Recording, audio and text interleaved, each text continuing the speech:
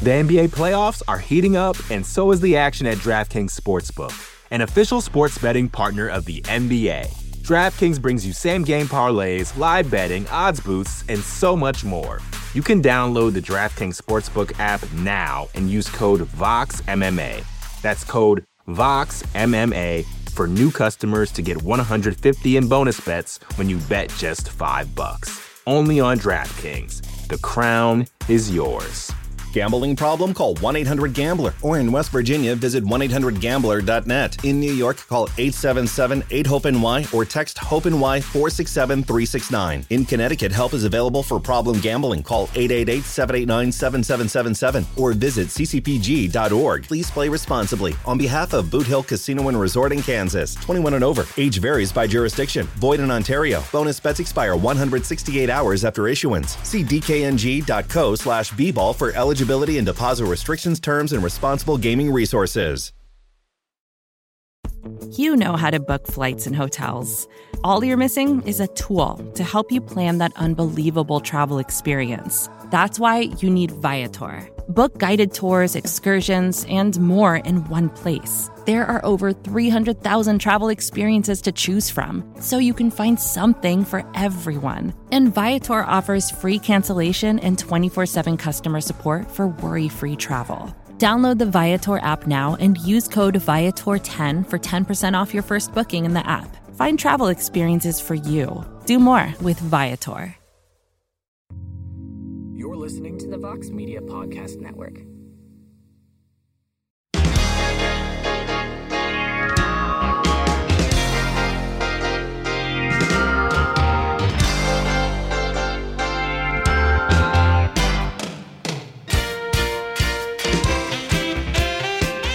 All right, everybody, it is Thursday, October 13th, 2022, and it is indeed a heck of a morning on this Thursday. Thanks for joining us live on the MMA Fighting Twitter Spaces. You can hear the show in its entirety after the fact on the MMA Fighting Podcasting Network. I am Mike Heck. Hope you guys are all having a great week. We're heading into the weekend. We're 2 days away from UFC Vegas 62, which is headlined by a big one in the women's flyweight division between Alexa Grasso and Viviane Araújo. We have the bantamweight debut in the UFC of one Cub Swanson taking on Jonathan Martinez, the man I like to deem the silence behind the violence. We have a big one at 125 between Askar Askarov and Brandon Royval. Not a horrible card. It's fine. There's some good fights on this one, some interesting fighters, some interesting storylines. There's going to be some chaos in some of these matchups. But I think the big thing about Saturday's event is, sure, we're going to get some fights. We're going to get a main event with some stakes. But really what it's all about is that this card is going to set the table. It's going to get us even more fired up for the event that's happening 9 days from now, UFC 280 in Abu Dhabi. That's the one everybody has circled. Everything else is bonus at this point. And I expect a lot of promotional material for UFC 280, a lot of good stuff promoting that card. And it's a great card. It's a tremendous card. And a lot of the fighters, a lot of the big names that are on this card are already in Abu Dhabi. Apparently, Alexander Volkanovski is the backup fighter for the main event. So there's a lot to talk about here. No doubt about that. Quick programming note, BTL, 1 p.m. Eastern. It's going down. Jed Meshew still not ready to end his retirement. I don't know if he'll ever be ready to end his retirement, but we were hoping this is an MMA retirement. We were hoping this is maybe a Kevin Holland-esque retirement, but that is not at the moment. So my man, the POP, the Prince of Positivity, my best friend, Alexander K. Lee, is going to step in on relatively short notice. And his opponent today will not be a fellow media member. It will not be a fellow MMA journalist. It will be a fighter. It'll be somebody who will have his eyes on some of the big fights at UFC 280 because he is hoping to get to that level sooner rather than later. He's going to take on a man who is mentioned on to the Next One all the time. He's got to take on Grant Dawson. So it's AK versus Grant Dawson going down at 1 p.m. Eastern. So that should be fun. So we'll open up the lines. We'll talk about whatever you want to talk about. Let's just get into this thing. Double A was first in line. So we will begin the festivities with him on this Thursday.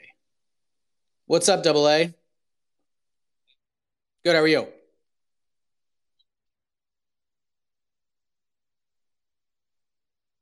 Nice. I've got a couple for you. One, I know you like your odds, so just your thoughts on Wonderboy and Holland being split, with the initial odds coming out, and Gustafsson and OSP. Is it they both retire regardless of result here, because I don't see them really having like a big future in the UFC anymore. All right, thanks, man. Have a good day. Thanks, man. Yeah, OSP versus Alexander Gustafsson going down. I believe that's in December. And I don't know. Like, I don't really know how to view that one right now. I would assume it's probably like a loser leaves town at worst at this point, but I don't know. I mean, look, I'm not the kind of guy that's going to go on a show and speak into a live microphone and feel like guys should walk away and call it a career. That is not my decision to make. It is not any of our decisions to make. We can have opinions on certain things, but all I'll say is this. If this is the final fight for both dudes, it wouldn't break my heart. I just don't know how much Gus has left in the tank at this point. And we've seen him have his highs. We've seen him have his lows. First fight with John Jones is one of the best fights of all time. Second fight with John Jones, not so much. And then it just kind of has been going downhill in a bad way ever since. And OSP finds himself competitive in some of these fights. And OSP, his career has just been very strange. He's been a part of some weird fights. So to me, I think it's probably like a loser leaves town situation. But if it's the final fight for both guys, I won't be completely crushed by this at all. You mentioned the betting lines for Kevin Holland, Stephen Thompson. I'm looking at two different lines right now. One site has it completely even, minus 108 on both sides. And another site has Stephen Thompson, the minus 125 favorite, and the comeback on Kevin Holland at plus 105. So this is going to be a real interesting line to watch heading into December 3rd. It really is. I'm curious to see how it ends up. I feel like Holland will end up being the favorite, but looking at it now, if Wonderboy like straight opens as the favorite and is the favorite for a little while, it wouldn't stun me. I just feel like Wonderboy's been in title fights. He's got the experience. He's been fighting at 170 his whole career. Kevin Holland's been kind of back and forth. Kevin was talking about quote unquote retiring and all of this. So who knows what his head is like, but the fight's going to be great. And I see a lot of people kind of poo-pooing it. I don't really understand why. I think it's a fun one. It's a fun one. And we're kind of on the last hurrah of Wonderboy here. Because even though he's had a couple of lopsided losses, he's still a guy that's in the mix. He's still sort of in the mix. Everybody likes this guy. Everybody likes Wonderboy. So if he could beat a Kevin Holland and then get another win or two, he's right back up there. We see this a lot at 155 and 170, and the UFC loves a story like a guy like Wonderboy who's been very positive towards the promotion. He doesn't give him any issues really. Everybody seems to love the guy.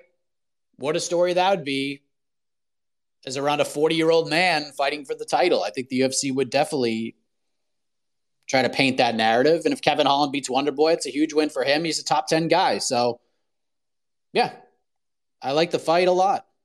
And we'll talk more about that later on BTL as well. Let's go to Kirkland. Hello, Kirkland. Hello, how's it going, Mike? Good, how are you? I'm doing great, man. Thanks for asking. I was reading one of my favorite websites, arguably the best website in the world, MMAfighting.com, and I came a great article that I was wondering if you could touch on.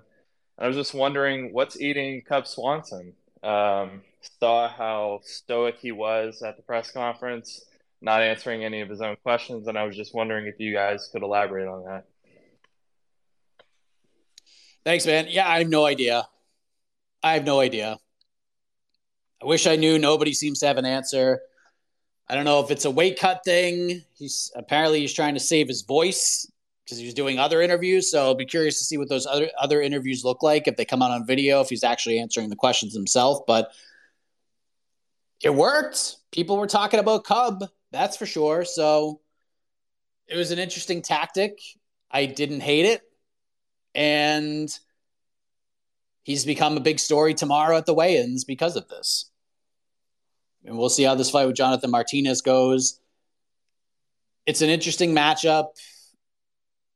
Martinez is a pretty sizable favorite, minus 205, but let's see if the old dog has something left in him. I like the fight. I think it's a little more competitive than the betting odds suggest. I think plus 175 on Cub Swanson is kind of a tasty line, mostly because Jonathan gets cracked, man. He gets cracked in his fights. Now, I understand Cub's getting up there in age. I understand he's had some tough fights along the way. I understand Jonathan Martinez is a young, hungry whippersnapper. He's trying to make a name for himself. I understand that his striking is great. His leg kick game is incredible. That's what happens when you train with the Chris Gutierrez's of the world on a daily basis. But he's proven to be kind of chinny in these fights.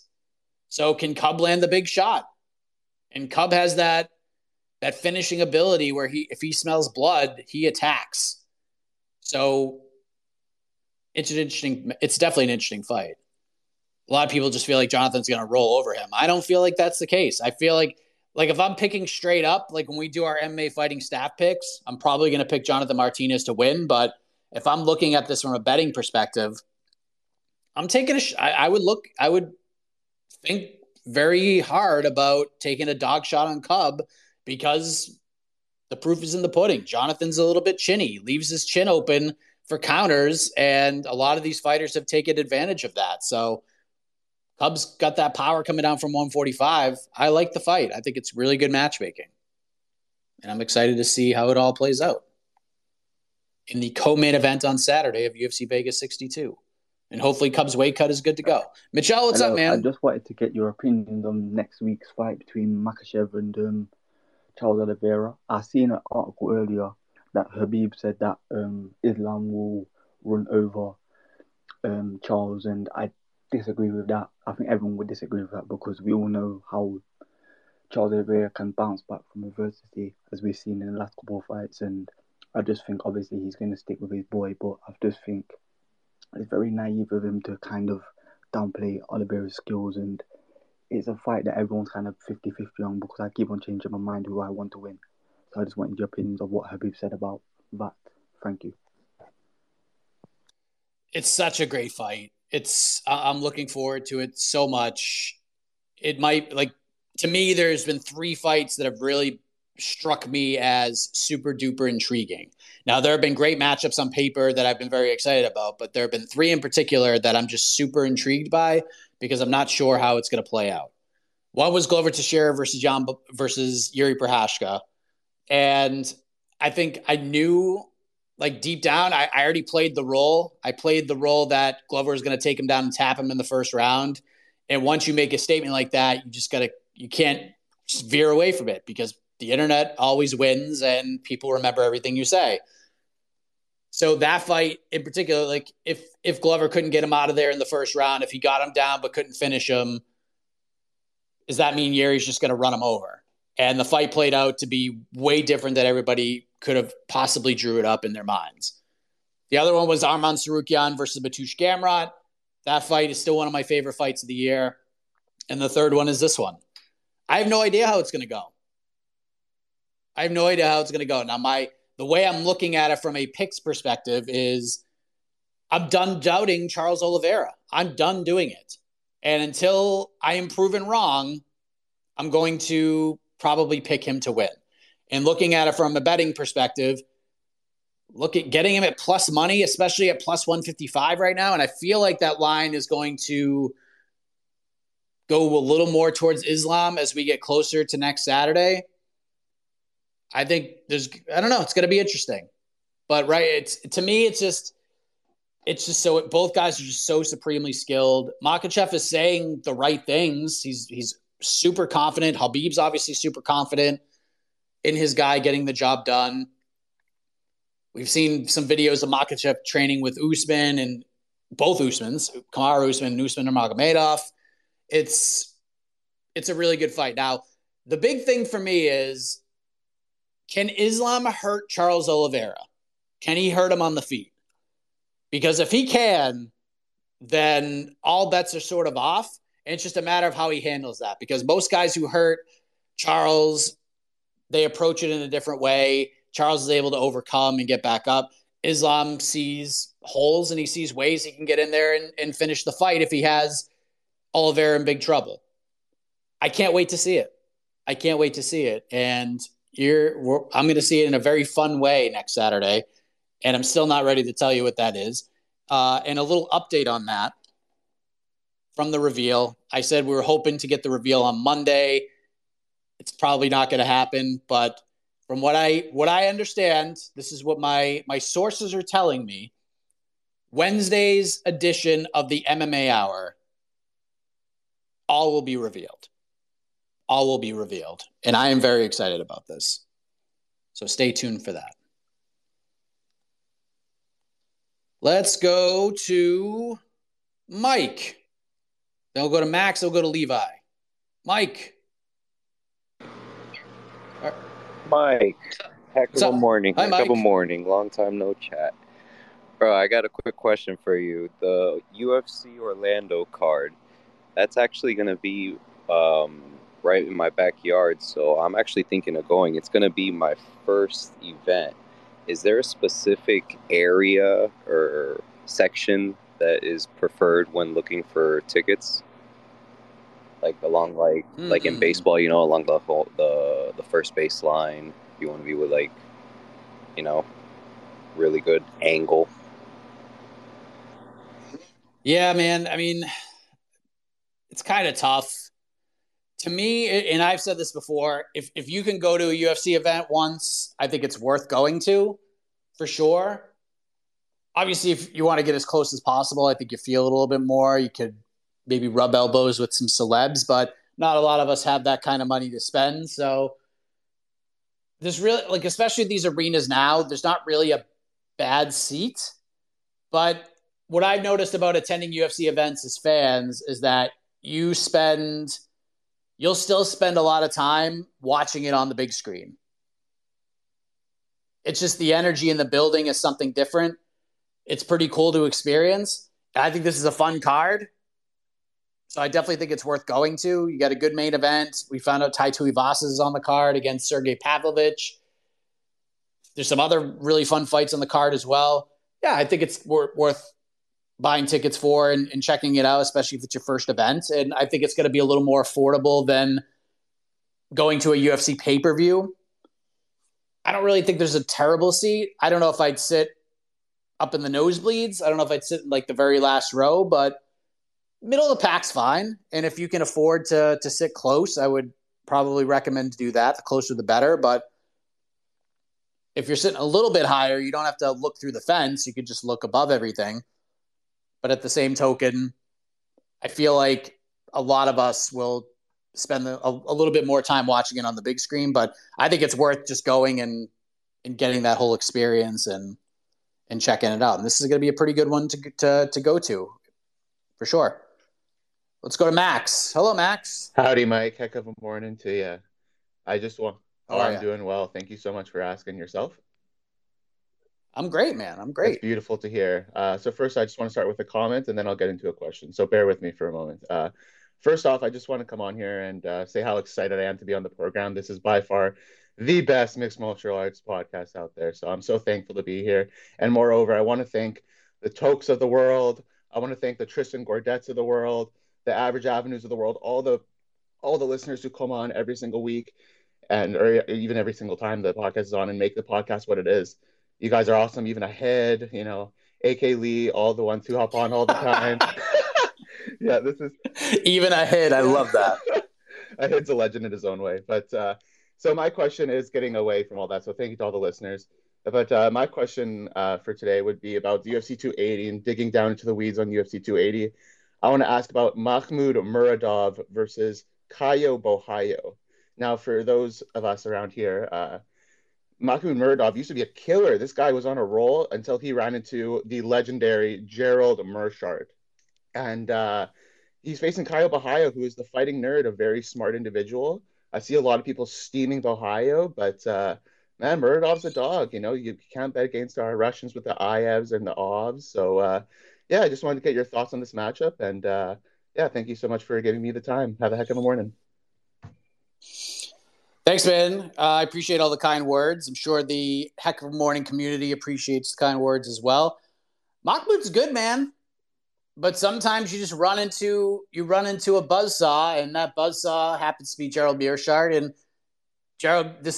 Muradov isn't the first fighter that Gerald Meerschaert has done this to, and he certainly won't be the last. I think it was a good learning experience for him. He's been out for a while. This will be his first fight in 14 months, I believe. He withdrew from both of his other matchups. He was matched up with Misha Serkinov in February. He's matched up with Abus Magomedov in September. And I have to say, that was probably a good thing because Abus is a bad mamma jamma. I think it's a good fight. I think this is good matchmaking right now. I'm with you that the betting line seems a little odd. Like, Caio's a good fighter, but I don't think he's minus 225 good. I don't think he's minus 225 good. The first Contender Series fight he had with Aaron Jeffrey was a nice win. Obviously, beating Jesse Murray the other time, that was kind of set up for him to win. He beat Godzi, and then he beat Armin Petrosyan, and this is a good fight for both guys. This is one that has to happen. This is a meritocratic kind of a fight. I think Caio's got a little buzz right now, and if he could beat a guy like Muradov, who the hardcore MMA fans are pretty well aware of, it's a very good win for him. And if Muradov could beat Caio, then that's a good win for him as well because of the buzz that Caio's getting. But I'm with you. I think the betting line's a little crazy.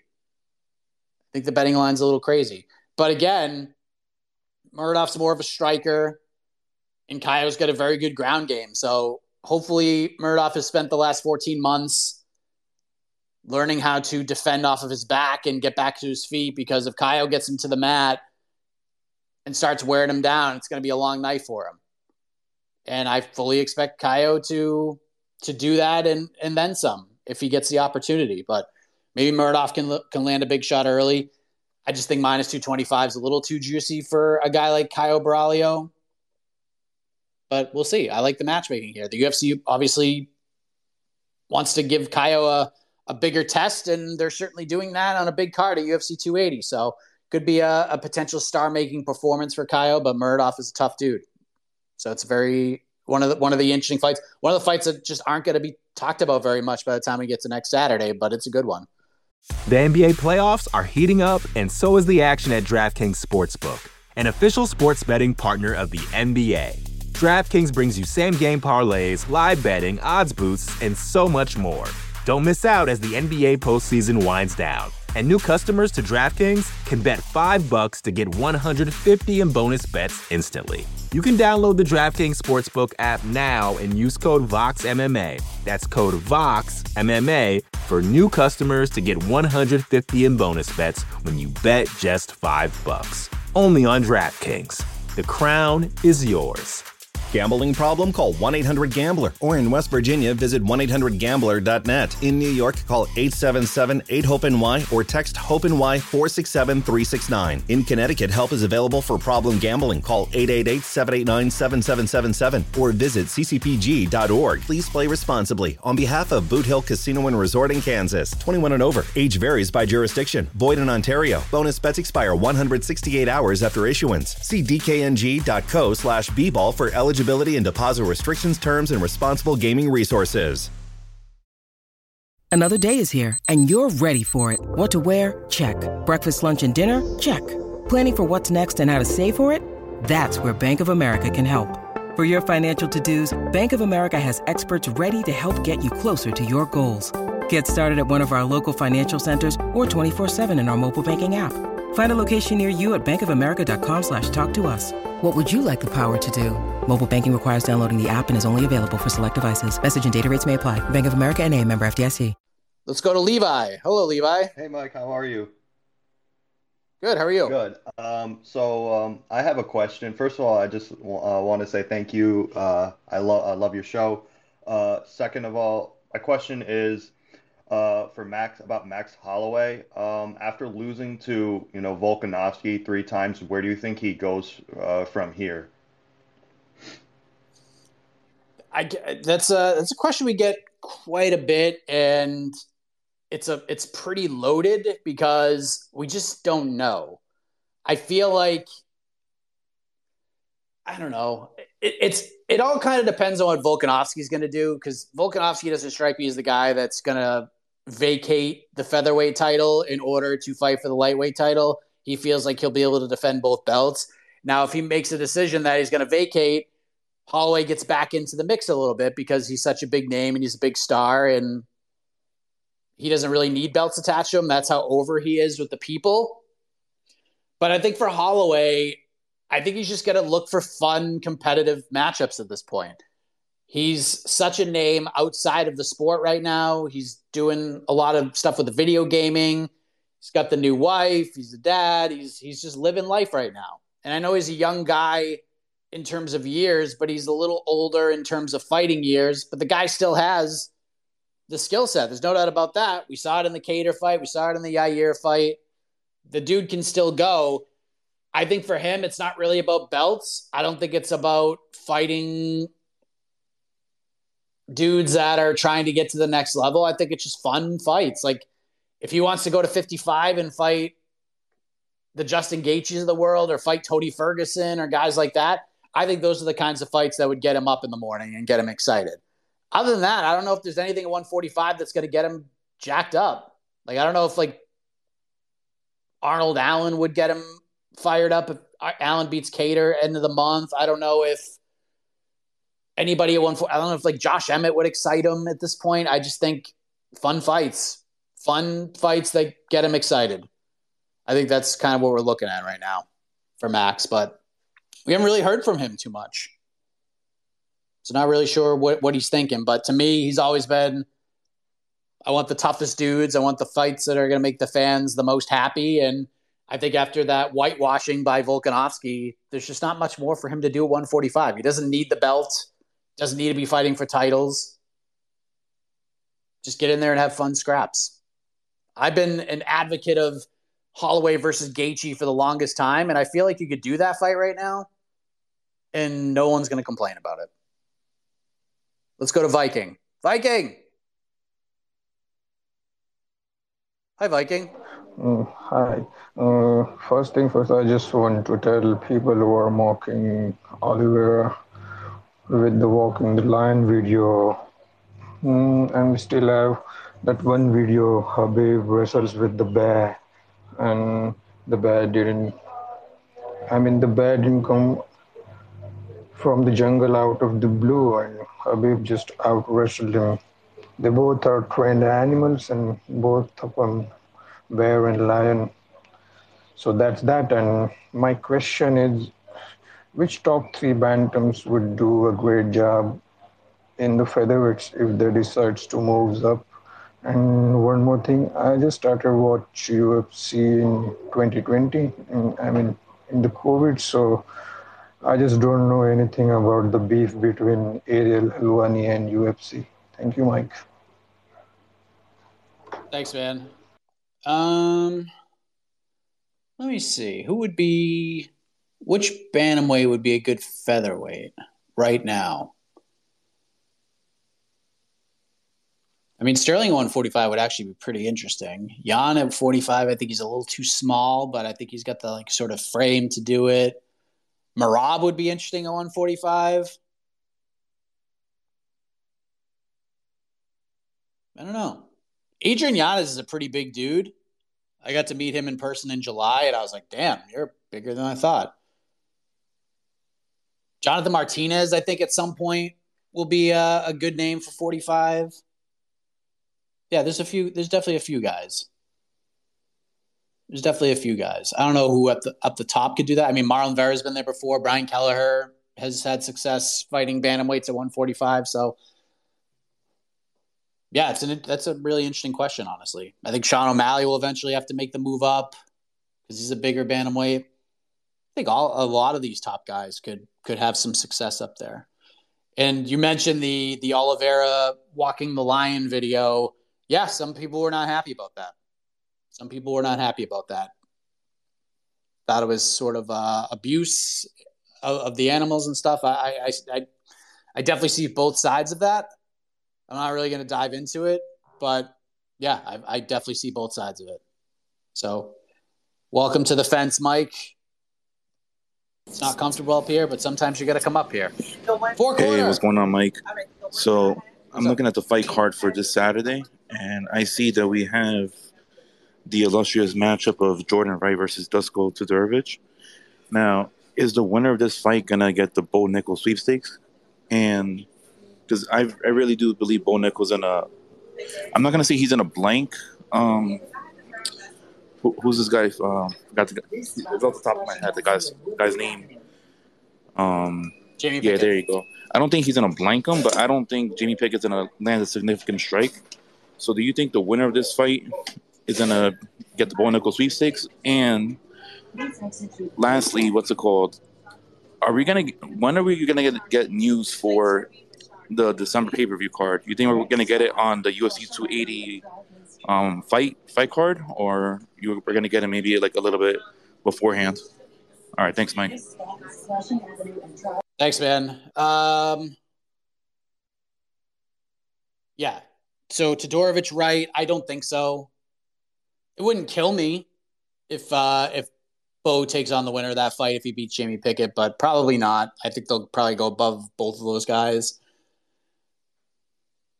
That'd be my pick. But if that's what they went, if let's just say like Bo wins quickly and these guys can turn around for a pay-per-view first quarter of the year, then sure, it's not out of the realm of possibility. But I think if Bo just goes out there and just runs over Jamie Pickett, then I think they're going to shoot a little bit higher than these two guys. No disrespect, but it's just they're both kind of up and down at this point. So if they had started out with one of these two guys, that would have been fine with me. But that fight's going to be crazy, Todorovic and Jordan Wright. I don't think that gets out of the second round. Might not even get out of the first round. Jordan Wright doesn't get out of the first round very often. As far as 282 goes, here's what I can tell you. Here's what I've been sort of told by some people behind the scenes who are kind of privy to all this. I know Ariel talked about it a little bit on the MMA Hour, and I basically am going to repeat what he said because that's what I was told as well. The UFC is trying. They're giving like one last push to try to get Jones on that card, but it's not looking likely. It's not looking likely. So, because I just don't think Ngannou is going to be able to fight. And again, it's sort of the risk reward. Do you want to risk doing the Stipe fight? What if John loses? Then you lose the Francis fight at this point. So I think what's going to end up happening is that they'll wait till maybe March, February to do Jones versus Ngannou if they can lock him back up, which I think is possible. I don't know the complete ins and outs of the negotiations, but my gut is telling me that Francis is going to resign. And I think Francis will resign if he can get the John Jones fight right off the bat. And I think first quarter of 2023, that's when we're going to see it. Now, we did find out, we confirmed it, I believe it was yesterday officially, that Jan Blachowicz is fighting Magomed Ankalaev on December 10th at UFC 282.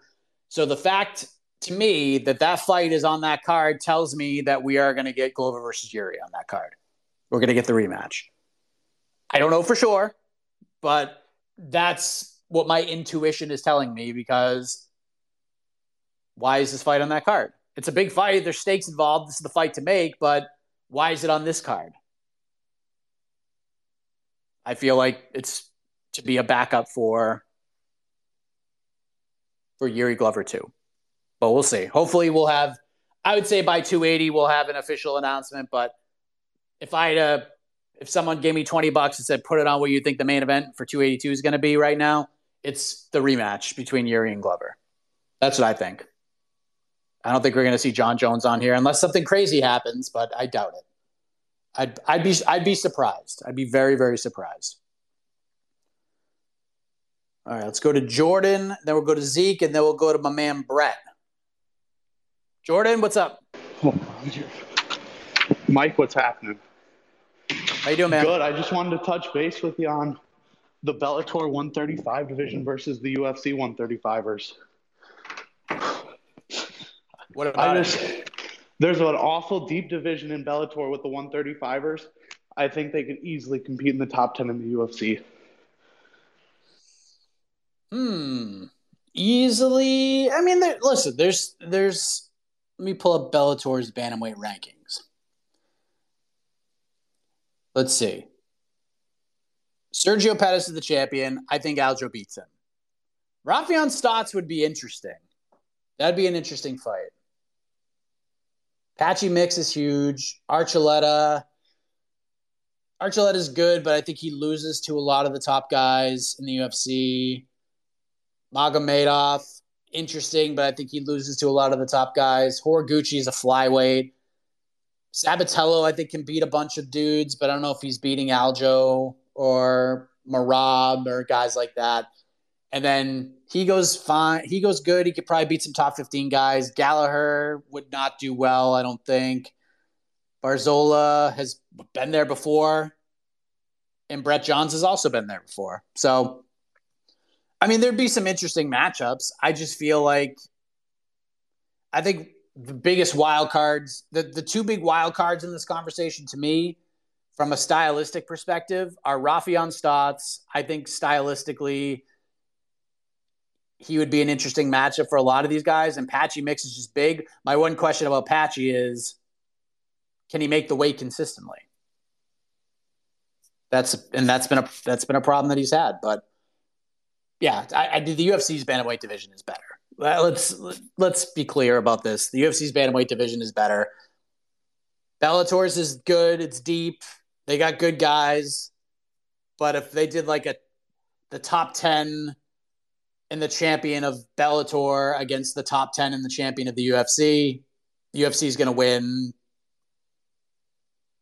7 or 8 of those fights, more than likely. So, yeah, I mean, there's divisions Bellator has that you can make a case that they have the best in their division. I think 205, there's a conversation right now for sure. But that's probably it. But, yeah, there's some depth there. But to say that, like I said, if we had like a UFC versus Bellator bantamweight fight card and we just matched up like the top 11 guys against each other, the UFC is going to win 8 of those, I think. But I like the question. Let's go to Zeke. Brett, you're on deck, and then we'll go to Crypto. Let's see if we can get Zeke on the first try. So far, not looking great. Zeke, do we have you?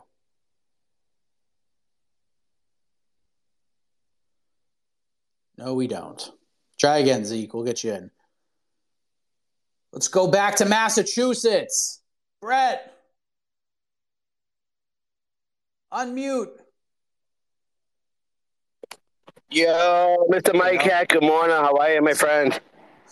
What's going on? Hey, nothing. I just want to start off by saying, what the heck is Khabib thinking calling out Justin Gaethje? This guy, I don't know why this guy, I know he's lost to 3 times pretty much in his career to 3 GOATs of the 155 division, but you just don't go headhunting for like Justin Gaethje. I think it's a bad move, and a little humility for the guy is in order by Gaethje. Second of all, I want to get your thoughts on. I watched a UFC Contender Series fight from a couple weeks ago. Gregory Rodriguez, that guy took a mad cut, and he just fought back to a really tough dude. And I just want to get your thoughts on that. And lastly, I want to hear your thoughts on the boy that I can't stand, but he's just such a draw to me, is Henry Cejudo. And just calling out his guys, I think he's at that level. He can call his own shots, and he's like the Shawn Michaels of the UFC when it comes to that weight division with the flash and everything. And just lastly, if you even have time, I'm starting to think that I don't mind seeing Cosma, if he can't get things going with Colby, to see him fighting. I think you had mentioned in Brazil to see Paulo Costa. I think that would be a hell of a fight. Mike, have a heck of a morning, my friend. Thanks, buddy. Brad, I love you. I've known you a long time, but there are a couple of things you said there that I could not disagree with more. One of which is the Fiziev thing. Fiziev should be calling out Justin Gaethje. That's the fight. That's the fight that everybody wants to see right now. And I actually think the fight makes a ton of sense. I think it makes a ton of sense. Now, I know there were reports that the UFC was close to finalizing these guys fighting in December. Not true. Not happening. I know from talking to people, it doesn't seem like Gaethje is all that interested in fighting Fiziev right now, which makes sense because he's just going by the flow of the division. It's like driving on the Mass Turnpike. The speed limit might say 65, but if everyone's going 78 to 80, you're just going to go with the flow. You're going to go with the flow of traffic. And that's what Gaethje's doing. He's seeing Chandler and Poirier getting matched up with each other.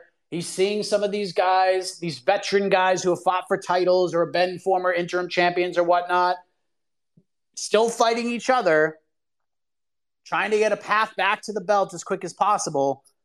Gaethje's going to go for those types of fights first. And I don't blame him for it. But I also don't blame Fiziev for calling out Gaethje. And I think that's a very competitive fight. And I think Fiziev could win that fight.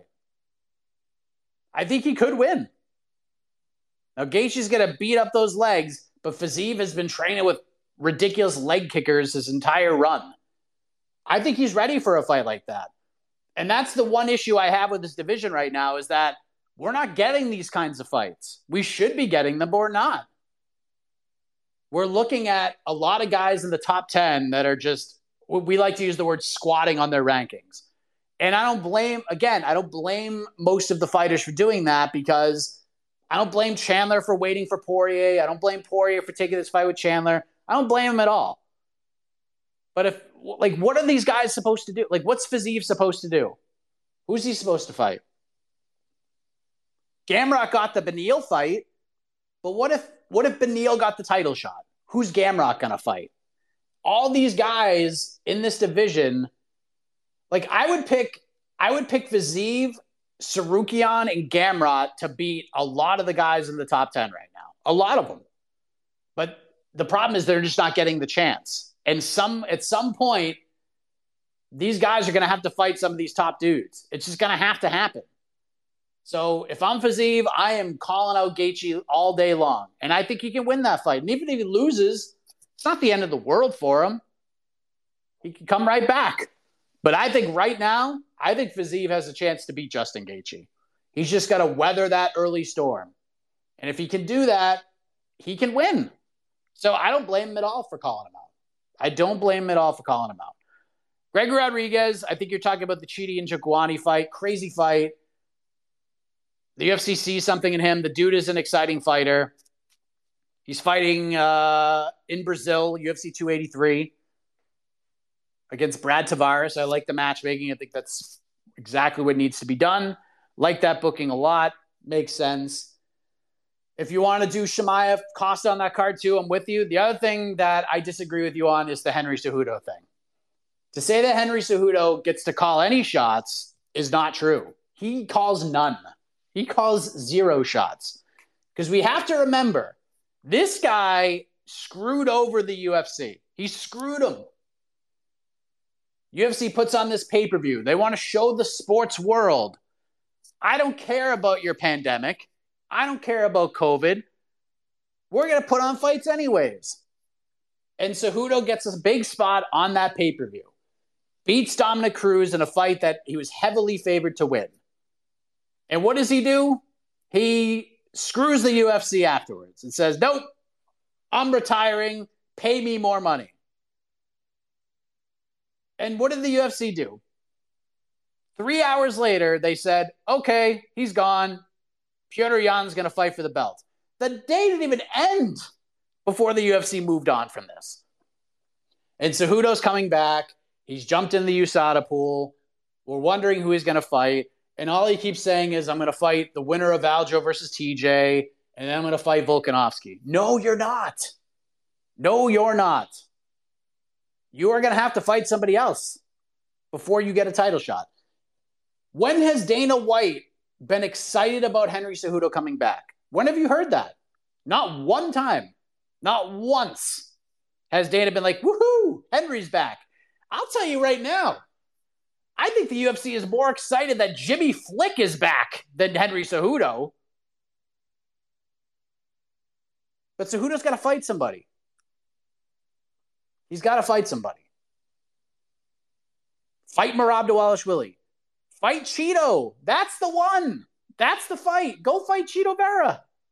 You go out and you beat Cheeto Vera, then I'm still not saying you can call all the shots, but you at least have something to bring to the table. Hey, I beat this surging guy that keeps beating all these other dudes. Give me my title shot. The UFC just wants to see how serious he is. Go fight somebody. Just go fight anybody. Fight somebody in the top 10. You win, get your title shot. But you're not just jumping into a title shot. What is going to happen? If Sean O'Malley beats Petr Yan at UFC 280, you think the UFC is going to be like, hey, that's a great win, but we got this dude, Henry Cejudo, who screwed us 2 years ago, sitting on the sidelines. Let's give him the title shot. No, they're not going to do that. They're going to make sure this dude is serious about coming back because it is a risk to put this guy out there. What if he goes back and wins the belt? What if they put him in a title fight and he wins? And he does the same shit. Oh, no, you're still not paying me enough. I'm just going to sit on the sidelines till you pay me. They're not going to take that risk. They're not going to take that risk. They hate when that happens. They hate when guys come in and fight for titles. They have big plans for them, and then they just screw them and put the belt and vacate the title. Well, that's fun for the fans to see how the UFC is going to handle that. They're never going to do a tournament, but if they did, it would be fun. The UFC hates that. They don't want to risk anybody fighting for a title that could just leave them at a whim. And Cejudo has proven that he will do that. And the problem with Cejudo is if he just won the title against Cruz, fought Yan, and fought like one other guy and kept winning, he might have had the pull to do that because he was just getting to a spot where we were talking about whether or not this guy was going to be a star or not. Is he a big star? Is he a draw? Can Henry Cejudo headline pay-per-views that will do 500,000 plus? And he was just getting there. And then he left. And the UFC didn't miss him at all. The division didn't miss him at all. The flyweight division didn't miss him at all. The flyweight division, while Cejudo deserves a ton of credit, it got way more interesting when he left. Because Davis and Figueiredo got to show what he could do. And he started deading guys, started knocking guys out and finishing them. We got this classic feud with Brandon Moreno that's still going on. The flyweight division has become one of the can't-miss divisions in the company. And it wasn't that way when Cejudo was the champion. It was fun. He brought some eyeballs because of the promos and the cringe and all that crap. But the division wasn't in like a tremendous place after that. It's in a much better place now. The bantamweight division is a much better place now than it was when Cejudo was the champion. So I'm glad he's back. Okay? I have said this a million times. I think the way he botched this retirement so badly. I mean, it was just so bad. It was one of the all-time worst retirements. All-time worst. He screwed it up. He screwed it up from the beginning. And you knew it that same night after he announced his retirement that he screwed it up. Because Dana already moved on. The promotion already moved on. And everybody else has moved on since. Cejudo, the fighter, and the human being are wonderful people. He's a great fighter. He's a nice guy. I've met him a few times, even before this talk about him coming back. I've met Cejudo. He's a good dude. I talked to him for a little while at the Triller card in Florida with Holyfield and Belfort. I got to talk to him and Captain Eric for a little while. He's a nice dude, and he's a great fighter. You cannot knock the resume at all. He's unbelievable. But he's just not as powerful. He's not as big as a draw as he thinks he is. And that's the problem. It's not a problem. It's a problem. Conor says he's retired. The UFC's going to be like, oh my God, what are we going to do? Let's give him what he needs. If Francis Ngannou threatens to leave, we're going to do whatever we can to keep him. When Henry Cejudo leaves, they're like, okay, we have a new title. We'll have a new champion by the summertime. So I hope as a fan, he comes back and fights. And I hope he fights Marlon Vera or Merab Dvalishvili or somebody like that. And I hope he competes. And honestly, I'm not rooting for anything, but if Cejudo wins, it makes things more interesting. But until then, I don't think he's fighting. Until then, I don't think he's fighting. And I don't think he's getting a title fight. Unless it's something that they have something on the books, they're building towards it, and somebody falls out and they need somebody to step in quick. Cejudo's probably the first call they make. But I just don't see a world where he's just walking into a title fight. And I hope he fights. I really hope he comes back and fights a contender in this division or at 145. I don't care. And just win that one fight and then go fight for the belts. And then I'm fine. But until then, no, I don't believe it. Crypto, what's up? Good, Mike. How are you? I'm good. Mike, I thought we had a deal. We do not utter his name until he accepts a fight, Mike. Don't talk about him. He's not back, Mike. This is ridiculous. Come on. Let's not talk about him. Let's not become guilty by association here. I mean, listen, nobody cares. Worst retirement ever. I mean, didn't he actually announce that he's returning during the press conference after the fight? Yeah, I might return if they pay me more. I think it was an hour or 2 hours before he announced he was back. We don't talk about him. We don't mention his name, Mike. Don't give him the attention because it's getting ridiculous. He's just asking, basically, he just wants that attention. He wants us to tell him that he's the greatest and he really deserves this title fight. But no one cares. We have moved on. Accept the fight that you deserve.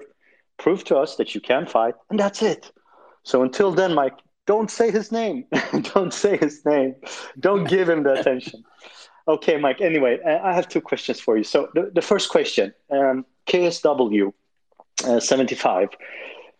Is there a specific fight or fighter that you're looking forward to seeing? Personally, I think that Soldayev is an interesting fighter. I saw his recent or last knockout against Hintson. Just seems to be a very interesting fighter. So I don't know how. I know that you like the KSW, but I don't know if you looked at the card and so on. Is there a specific fight or fighter that you are feeling that we should watch this weekend and you feel that, should be given some attention? My second question, Mike, is I saw the article on MMAfighting.com, best website in the world, regarding Frank Mir and his daughter, that he is thinking about having his retirement fight together with his daughter at the same event where she maybe is the main event. So I just want to ask you, how much do you know about Bella Mir? I've seen that she has had 3 fights, maybe not against the best opponents, but still she has won those fights. She's very young. What are your thoughts on her? And just a side story and side note, because you said that the man we do not speak of is a very friendly and nice guy. I have to tell you, if there's one guy that is friendly and nice, that is Frank Mir. I had the opportunity to meet him in Vegas and talk to him for half an hour, 40 minutes. What a friendly dude.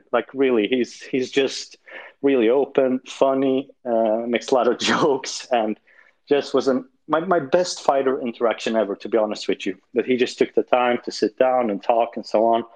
had some great stories about different fighters and just life in general. So I wish him and his daughter the best and so on. But I want your thoughts on Bella and her potential. Thank you, Mike. Thanks, man. So the KSW card, I like Jan Liassi a lot. He's going to be a problem, I think, in the years to come. He's 8-1. He's won 4 in a row. He's a young dude. Guy's going to be good. This KSW card has a lot of I'm not going to say contender series vibes to it, but kind of. There's a lot of prospects, a lot of up and comers. But Liassi's one of those guys that I've had an eye on for a while, and he's fighting Adrian Graylock, who is an undefeated dude himself, hasn't fought in a while, goes out there and finishes fights. This is his first fight in KSW, but I think Liassi's just a little more experienced, and I like what he brings to the table, and I think he's only going to get better. So if there's one guy that I'm really looking at, it's him. I like the Soldayev pick from you as well, but KSW always puts on fun cards. The production value, it's just spectacular. Jed and I talk about it all the time. There's one event outside of the majors in North America that I wish like that our company would like send us to go cover just to experience it once. KSW would probably be that. As far as the Frank Mir thing goes, I will agree with you. Every interaction I've had with Frank Mir has been a delight. I feel like Frank Mir should be utilized more in the space. I think he's a fantastic commentator. Now, I understand that some people have an issue with like some of the political views and beliefs, but I don't care about any of that stuff really when it comes to sports. You could feel how you feel, and you are who you are, and I'm not going to sit here and try to argue politics or whatever. But Frank's a good dude. He's been very nice to me. He's very insightful. He knows what's going on. I think Bellator is nuts for not bringing this guy back as a commentator. Like, I think he should be the color guy. I know they love John McCarthy, but even if you want to do a 3-man booth and just throw Frank in there, I mean, how is Frank Mir going to hurt your product from a commentary perspective? And the answer is he won't in any way, shape, or form. As far as his daughter goes, his daughter is going to be a huge problem. Bella Mir is going to be a huge problem. She will be in the UFC sooner rather than later. I would be stunned if she's not on the Contender Series in the next couple of years. She's also a collegiate wrestler, so she's trying to balance life as a college student, being a wrestler, being an MMA fighter, all of those things. So it's kind of hard to pinpoint timeline on how this is all going to play out, but I mean, just the natural abilities that she has. She's been training for a long time. She's one of the best wrestlers in the country. She's one of the best. I believe she won the national championship for her weight class. She is going to be a huge problem. And you see her confidence grow every time she fights. From the 2 icon fights, the first one she had, and then she's just going out there and just mauling these women that she's fighting. And eventually, the scary thing about her is she's nowhere near how good she's going to be, and she's nowhere near her athletic prime.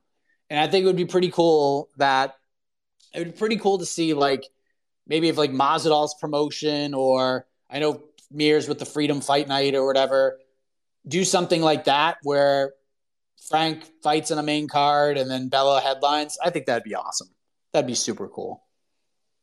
And I hope we get to see that someday. But we'll see. Bella's going to be a big issue. Big problem.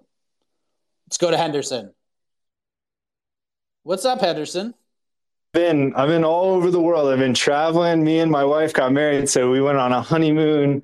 So we went to Hawaii, we went to Rome, and all that time I've been listening to your show, just saving this story up. So I think it's a pretty wild one, but I'm excited to get back and call.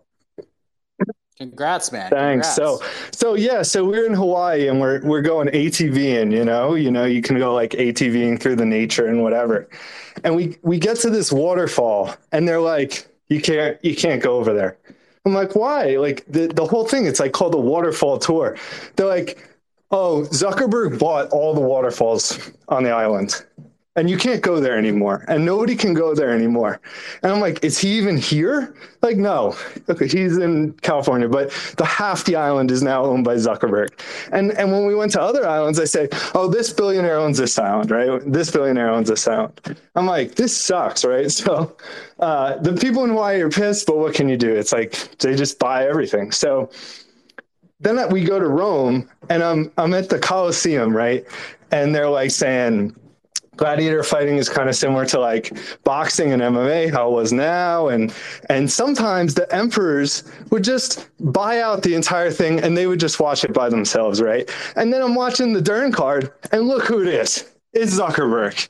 He's bought out the entire thing, you know? It's like, just like Hawaii, he's buying these islands just so that him and his billionaire friends can just do things away from the public. And it doesn't, like, how soon are we going to get until there's a UFC card that only billionaires can watch, you know? Like, it already costs like $80 to pay for a pay-per-view.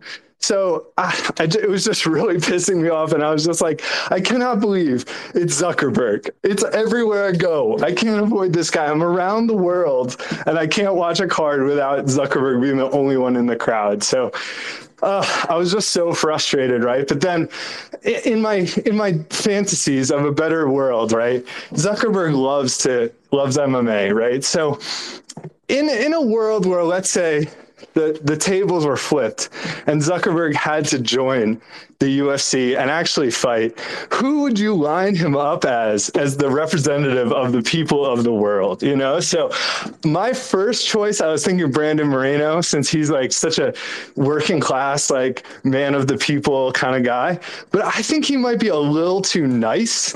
So I think Figueiredo. So Figueiredo versus Zuckerberg, fantasy matchup. And let's see how good at MMA he really is. So, all right, just wanted to share that story. I know it's a wild one, but just saying I love the show. I've been listening the whole time.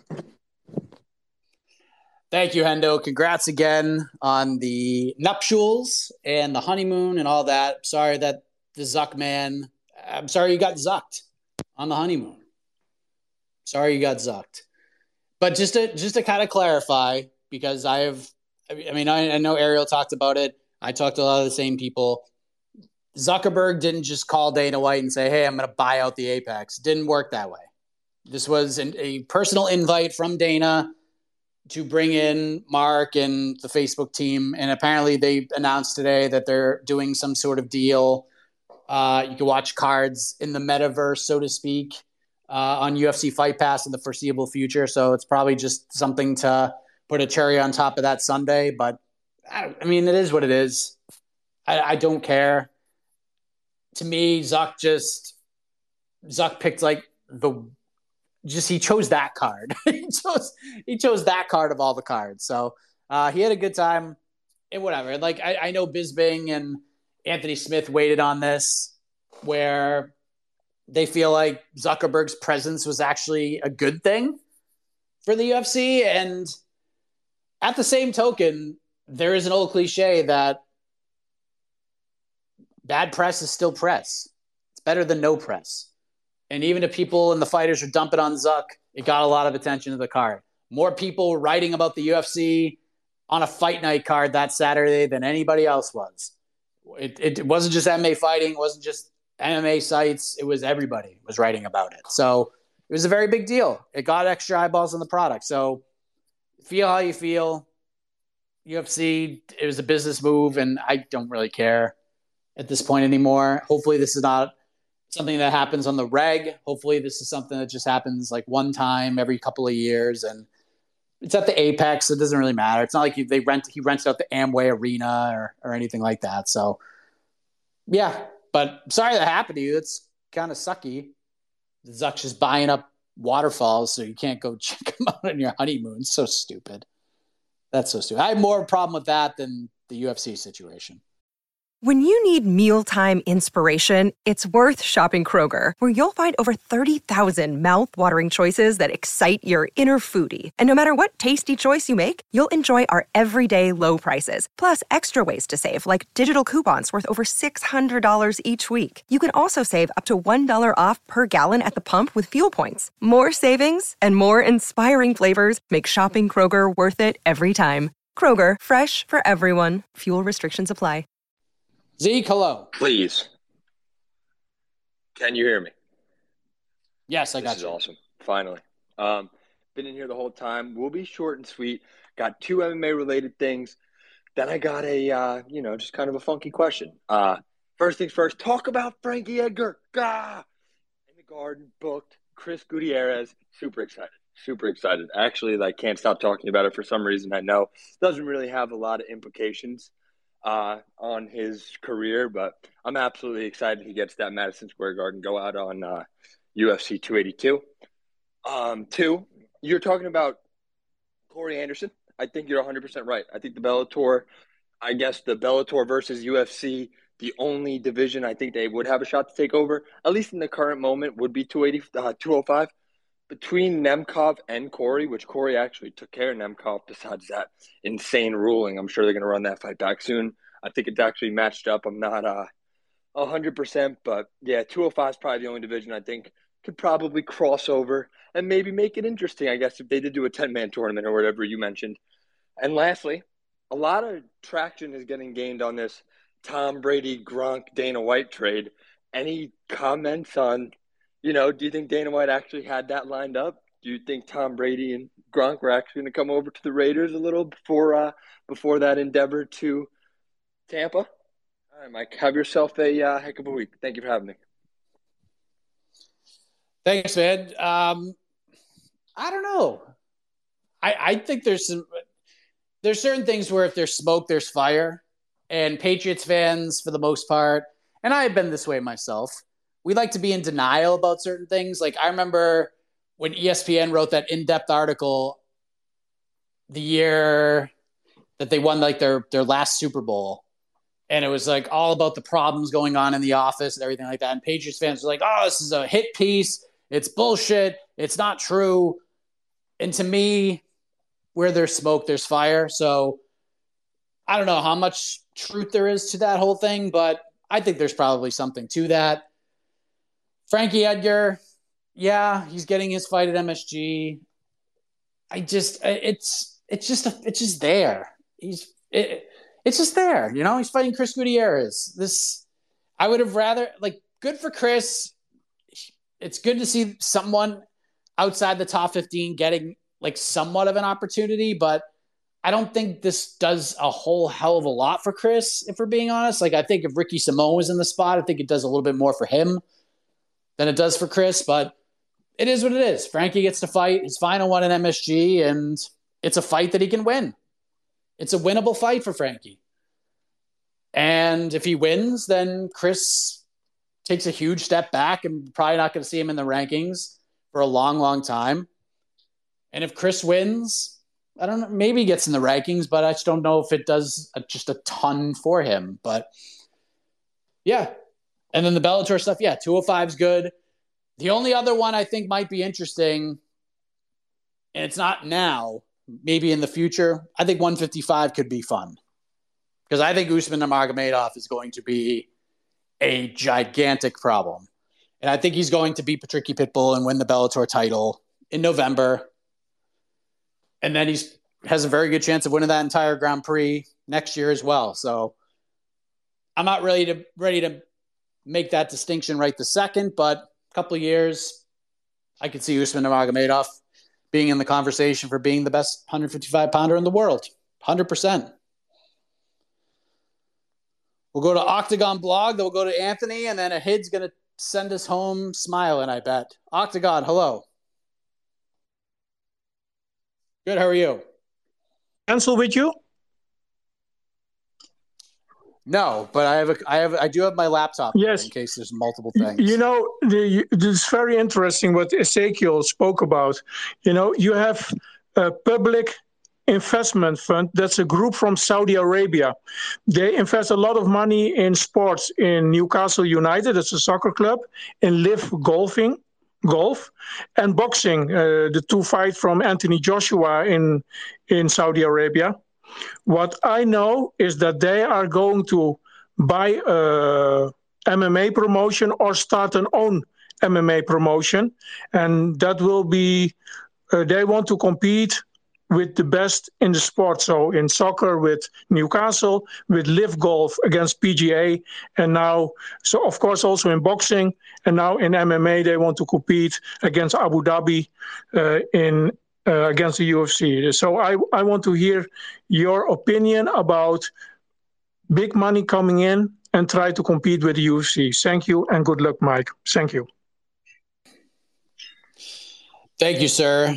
It would be very interesting. We've seen what Liv has done for the golfing world, getting some of the names they've gotten over there, like Dustin Johnson and, a lot of the bigger names from the golfing world. And we'll see. Sometimes that works in certain sports. Sometimes it doesn't. I mean, Saudi does a lot of stuff with WWE. They spend a lot of money to get them over there once a year to do their events. They got money to spend. You mentioned the boxing. We'll see what they do. Maybe they just throw their hat in to host UFC events in the future. Who knows? But if they do start a promotion, it'll be interesting to see what they're going to be able to do with it. It's not like golf where guys from the PGA can just say, okay, I'm leaving. I'm going over here to make $1 billion. You can't do that. You can't do that right now. Fighters just can't leave willy-nilly. Now, if they have money to spend and they're going to start this promotion and do whatever, if they can get some of these free agents involved, they can get Nate Diaz or somebody else to be a co-promote or something like that. Interesting. But I have to see it to believe it first because, I mean, how many times have we heard about upstart promotions coming in and trying to make waves and doing different things? Ariel talked – I don't remember what the promotion was at this point. The World Fighting League or something? Was that what it was? The World Fighting League, the WFL? This is going to be the game changer. Fighter pay was going to change forever and all these things. We're going to be competitive. We're going to offer things that nobody else can. And then it just sort of fizzled out. We haven't heard a thing about it since.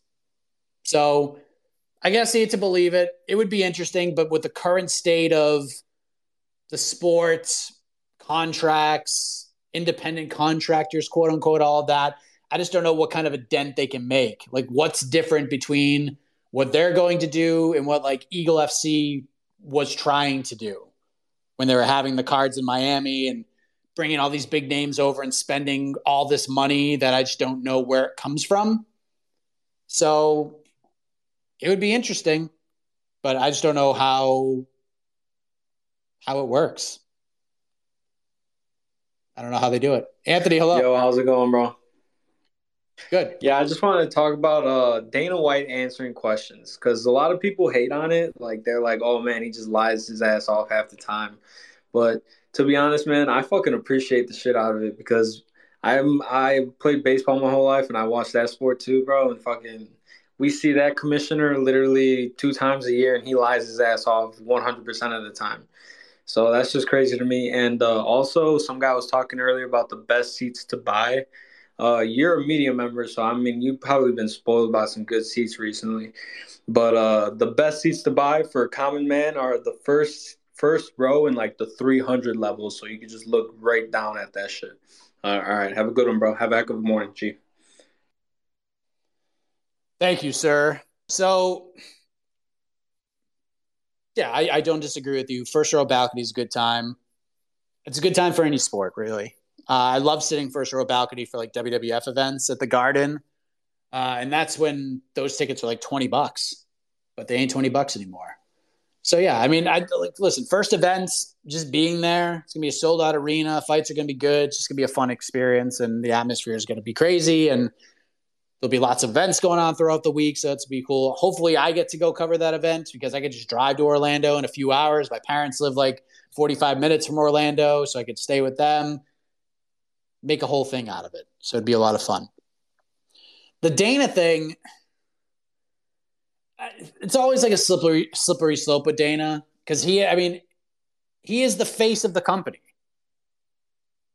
Dana White is the face of the UFC. So his success is his. He's got fans that, because they love the sport so much, the man can do no wrong. And yes, does he lie about things? Of course he does. But you make a decent point, too, that this is sports and the commissioners lie about certain things or they withhold information. I mean, go watch Ariel's interview with Tony Khan from AEW. I mean, this was a disaster. This was a disaster. And I went and listened to that interview the day it got dropped. And I remember like messaging Ariel about it. I'm like, oh my God. I'm like, I can't wait to hear what you have to say about this. Like, talk about saying nothing. And Dana doesn't do what Tony Khan did in that interview at all. Dana will mostly answer questions that he knows, or at least try to, in a way. And Tony just did nothing. All Tony did was like pump his own tires. I've never heard a guy in that position pump his own tires the way that Tony Khan did. It was off. It was awful.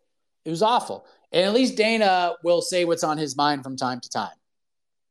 I think some of the issues with Dana is that people take what he says so literally a lot.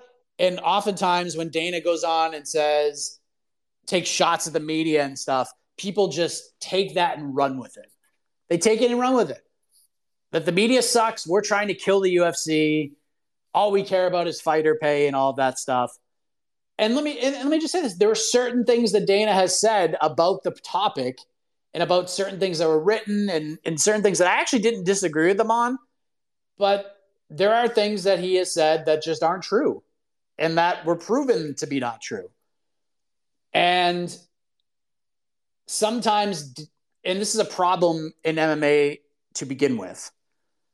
And this is something that I noticed earlier on in my career. And the more that I have relationships with fighters and managers and different people from promotions and in the sport, you notice this as well. It's just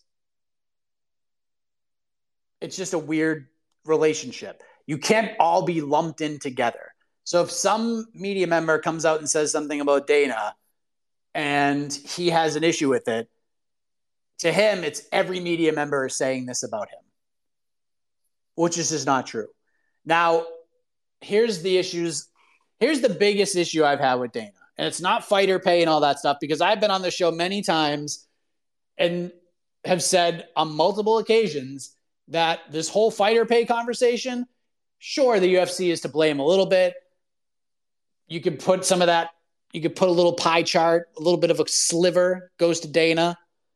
But it's the fighters. The fighters are the reason for the most part, because when the company sold for $4.2 billion, $4.2 billion, that was the time for them to come together and say, all right, they just sold for $4.2 billion. Let's do this thing. Let's come together. Let's make an impact. Let's change the way that we are protected. Let's have a voice. And they didn't do it. And now all these years later, it's a big problem. Like, you had your chances and you didn't do it. They tried to put groups together and they just fizzled out because they put the worst people in charge of it.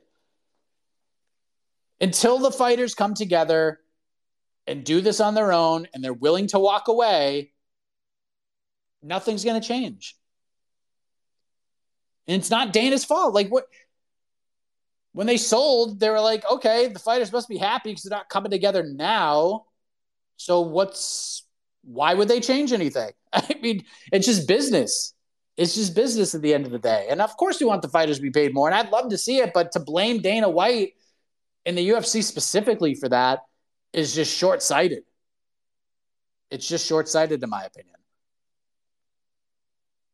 Now, the biggest issue with Dana was during the pandemic, because the UFC wanted to keep going, and we were all for that. We all wanted the UFC to keep going.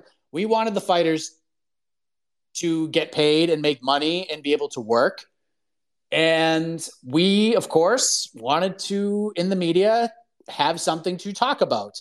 I had just come on to MMA fighting when the world shut down.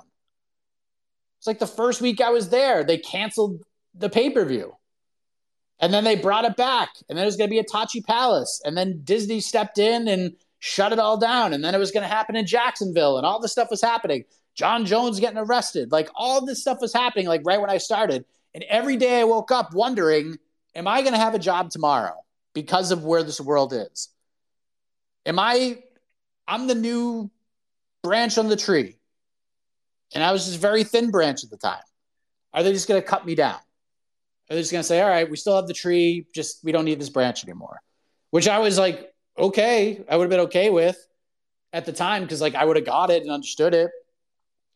But this idea that Dana White still has to this day, that the MMA media was hoping for the UFC to fail, is the biggest bunch of bullshit in the world. In the world. You think, and because like the New York Times and like some of these outside of MMA media places, these big time publications wrote these articles about the pandemic and about some of the protocol and all of that stuff, he attached the MMA media to all of that. Then at the end of all of this, my man AK is on here. They put out this hit piece that we shut the media up. The media doubted us and wanted us to fail, and we proved them wrong. And they put out this stupid hit piece. It was stupid, dumb, and it made no sense then. And then a year later, a little more than a year later, they put it back out. Why? The MMA media never wanted you to fail. Ever. Never once did we say, we hope this fails and the UFC just crumbles. No, we never said that. We just had questions about the protocols, and no one was giving us answers to it. How is the testing going to work? What is this going to do? How do you have the fighters at the arena? They all come to the arena? Are you bringing them two at a time? Like, how is this all going to work? And it took until we had to dig deep and reach out to managers and different people in the organization who would send us stuff so we understood what the protocol was. We just had questions of what they were doing. We didn't doubt them. We just didn't know what we were up against. We didn't know what this pandemic was like. We didn't know what protocol was. But the UFC said they had the answers, and we wanted to know what they were. That's all. No one wanted them to fail. So that is like the biggest issue I have with Dana, is that he lumps the MMA media in with everybody else, and that he thought we wanted the company to fail and the sport to fail and all of that. It's bullshit. That's my biggest issue with the guy. Everything else is this man. And does he lie and say things that aren't true? Sure. Does he do certain things with certain fighters that drive me crazy? Sure. The whole Nate Diaz thing was dumb. It all worked out in the end. The MMA gods shined upon us. They smiled. It went the way it was supposed to go. But Dana deserves a ton of credit for what this man has done, for what he did in that pandemic. It's gigantic. He set the tone for everybody. He did.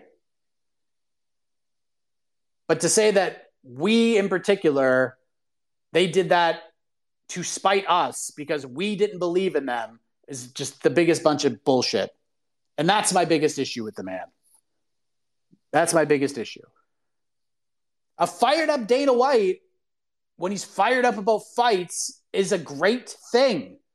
It's what made the sport what it was for a long time. Dana getting fired up and getting in that promoter mode was huge for the sport.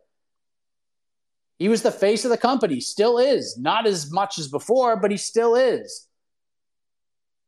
But when he's fired up about stuff, he gets everybody fired up. And then when McGregor-Mayweather happened, we saw that guy come out a little bit. Every time he introduced Conor McGregor at a press conference, it was like the greatest thing ever. It was hilarious seeing him yell and get excited for the first time in like 3 years. It's almost like he forgot how to be excited about stuff. And sometimes that happens. But he's also very particular now in how he does his media. He doesn't want to get trapped. He's a little more smart about it. And he does the car wash of interviews before fights with people who know aren't going to really challenge him. And that's fine. And that's fine. I've been trying to get a Dana White interview for 2.5 years. I can't get it. That's okay. But yeah, that was my biggest issue with Dana. He deserves a ton of credit.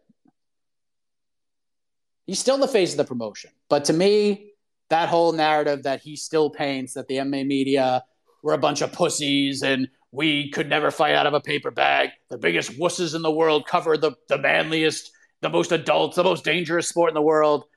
Yet we want you to fail. It's just fucking stupid. So that's my issue with him. Other than that, he's killing it. The occasional lie here and there, but like you said, everybody does that. Ahead. Let's go.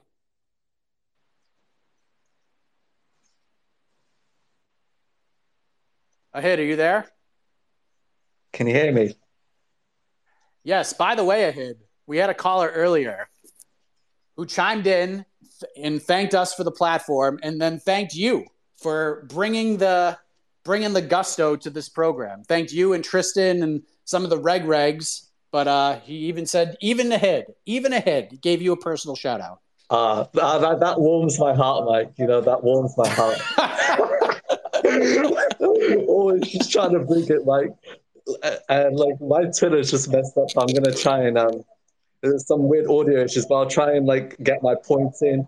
But anyway, the 2 points I've got is firstly, it's UFC 282, right? Like I talked about it on Monday. I think I didn't think you had time to address it. Like the main event, Mike, you're so relaxed about how there's no main event. I've heard you more aggravated just hearing Henry Cejudo's name. It's crazy. Like, Mike, it's driving me insane how they're just leaving this in limbo. Like, it's like in all the history of MMA, has there ever been a time where the main event of a pay-per-view has ever been organized on such short notice, where there's no injuries? They haven't organized it. We know Jan and Ankalaev is on 282, right? But like, as I said on Monday, they need someone else to headline Brazil. Listen, Figgy and Moreno is good, but they need someone else. They need the big boys, like Yuri and Glover. Yuri will go to Brazil, trust me. You chuck enough money his way, he will go to Brazil. He's like samurai type thing. So what is going on? I don't know. And like the other thing is, I saw Khabib just say Makhachev's going to roll over Oliveira, right? And he could do that. I truly believe in combat jiu-jitsu, which is, in my opinion, is the closest thing to actual MMA grappling, right? Makhachev would smash Oliveira, but it's mixed martial arts. And I was just watching BT Sport, Dan Hardy, who's incredible. He broke down the main event. And it's like Oliveira might get him out of the first round. Oliveira might knock Makhachev out. He might just put it on him, and he might. What's going to happen then? Like you said, like it's going to be bad, really bad. There's like so much clips for me.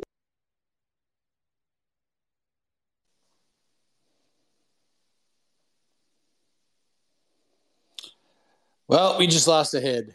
We got a lot out of that, so I think I can respond to that. We touched on 282 a little earlier today. I feel like we're looking at a Glover Yuri rematch headlining that card.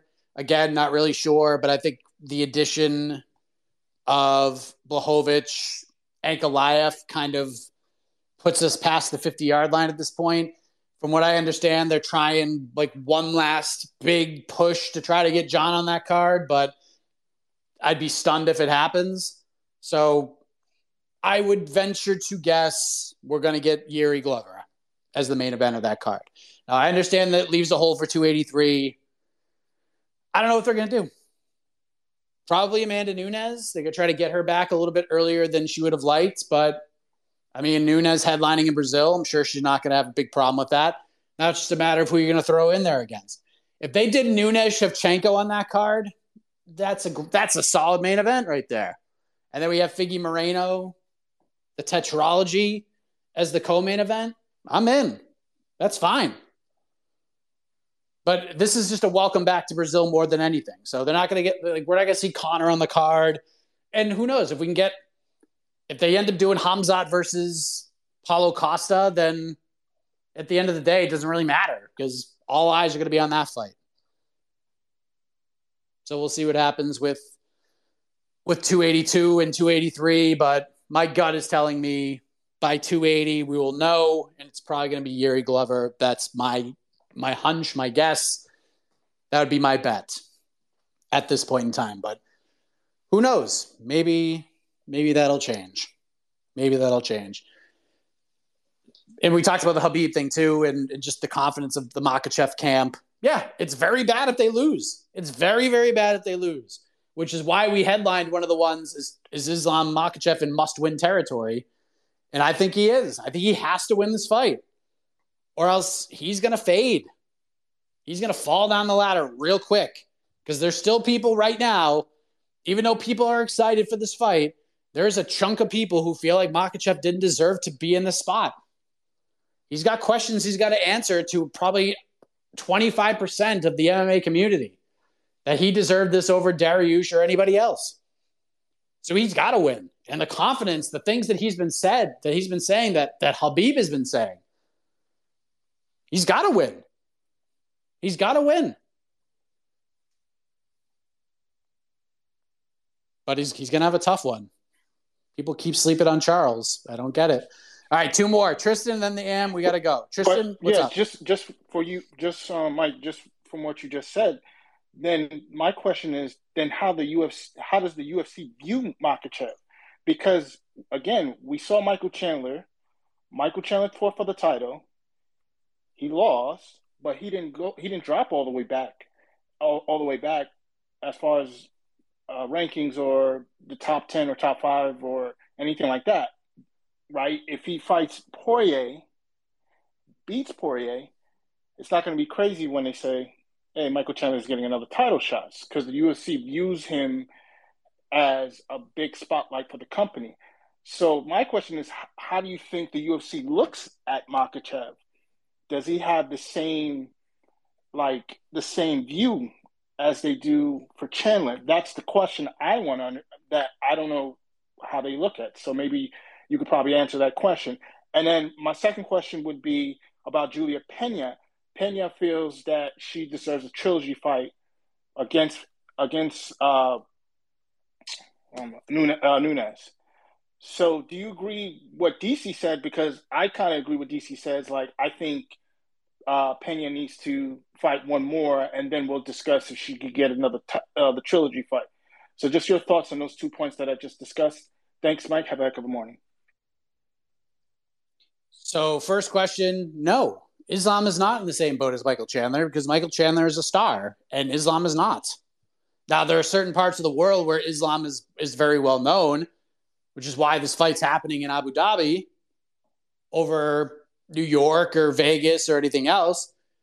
Makhachev is, people know who he is, but more people know who Chandler is. The draw. Chandler's the exciting fighter that brings it every time. So that's why he's in the mix. And then Chandler's come back, and the way he knocked out Tony Ferguson is just ridiculous.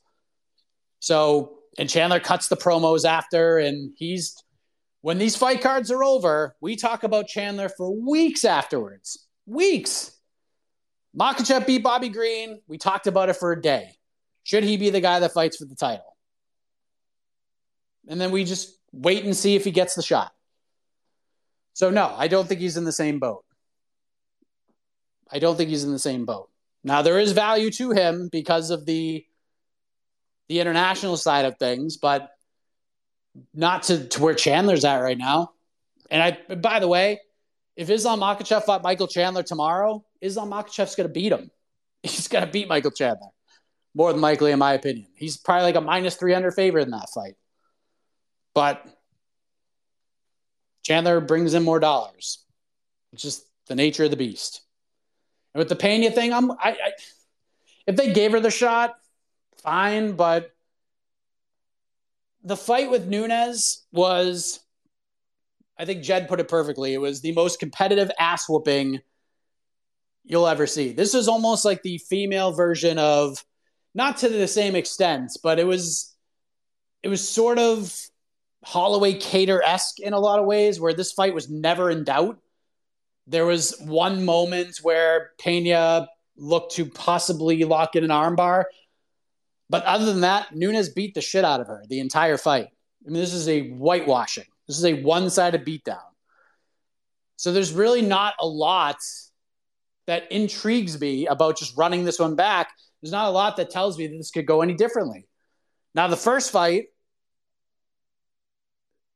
it was just Nunes wasn't in the right. You could tell Nunes wasn't there mentally, and Pena took advantage. It was the right time for it. But we saw when they ran it back, I just don't see enough where a third fight goes any better for Juliana. I don't. So go fight somebody else. Go fight somebody else and then get a win, and then you're right back in there. If she gets another win and then gets a title fight after that, I'm okay with that. If it's the trilogy or whatnot, cool. Go fight Ketlin Vieira. Go fight Irene Aldana. Beat one of them, you're right back in. Go fight Raquel Pennington. Raquel would take that fight in a heartbeat. There's a story there. You got enough on the microphone between both of those women. Do that. Nothing wrong with that. All right. The AM is going to take us home, and then I have to go. What's up, the AM? Good. How are you? Good, thank you. So this weekend we have Askarov and Roybal are fighting. They are ranked 4 and 5. Does the winner of them fight Pantoja for to be the title eliminator, or is the flyweight division stuck between Figueiredo and Brandon at this point? My other point is going to be about Makhachev. I think the media is also guilty of the narrative that he does not deserve to be in the title fight, because it's not his fault that a lot of fighters, ranked fighters, he was trying to fight, kept falling off.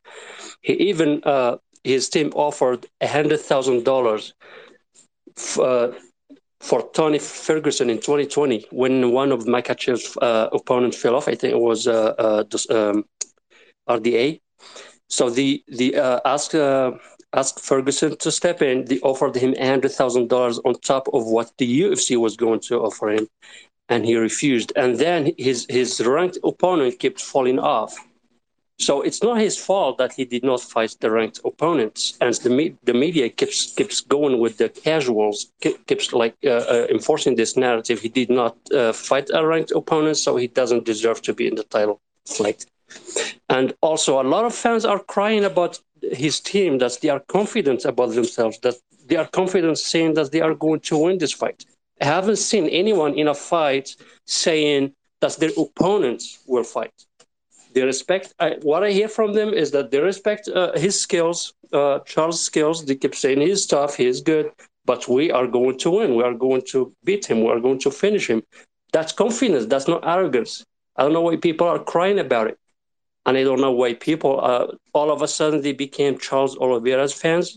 I guarantee you, as soon as he loses, they are not even going to visit his social media. They are not his fans, in my opinion. They are just siding because they want Makhachev to lose. So I think these people should stop crying about a confident person who is trying to win a fight, who is building up for a fight. That's all I have to say today. Thank you so much.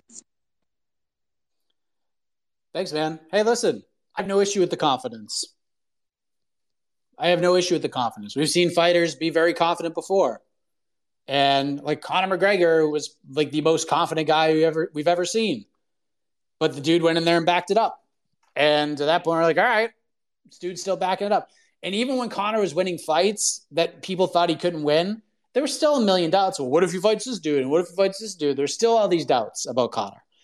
So people sort of pick and choose who they back.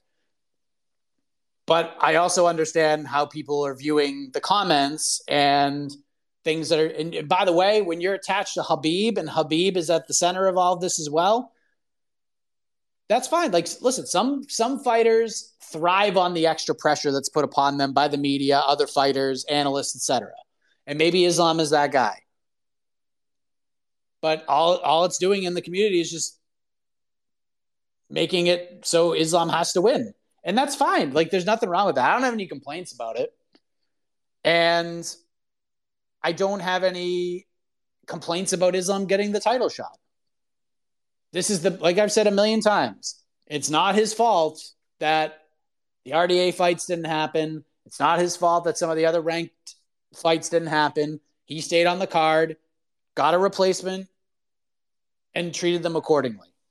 It's not his fault.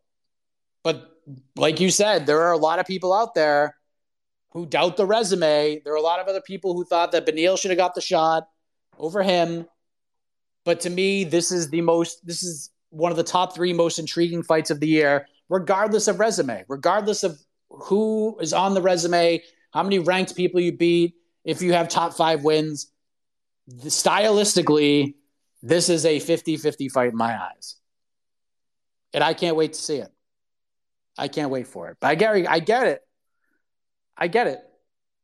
But sometimes you just got to make believers out of them.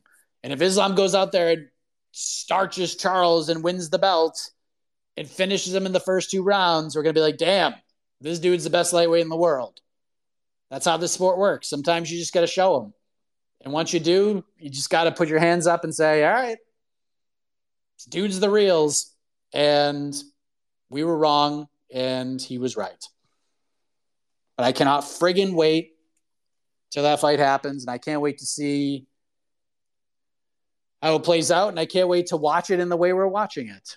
And all the fun stuff we're going to do UFC 280 Fight Week. So stay tuned for all of that information to come in the next week or so.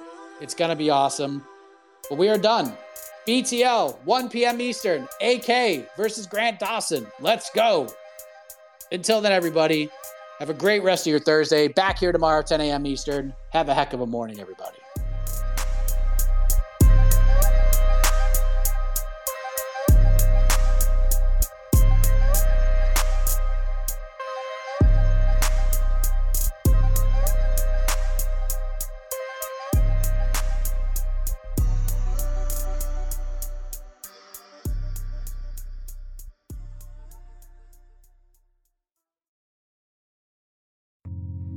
You're listening to the Vox Media Podcast Network.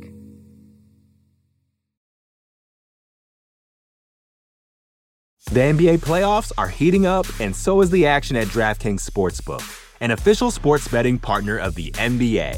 DraftKings brings you same-game parlays, live betting, odds boosts, and so much more. You can download the DraftKings Sportsbook app now and use code VOXMMA. That's code VOXMMA for new customers to get $150 in bonus bets when you bet just $5. Only on DraftKings. The crown is yours.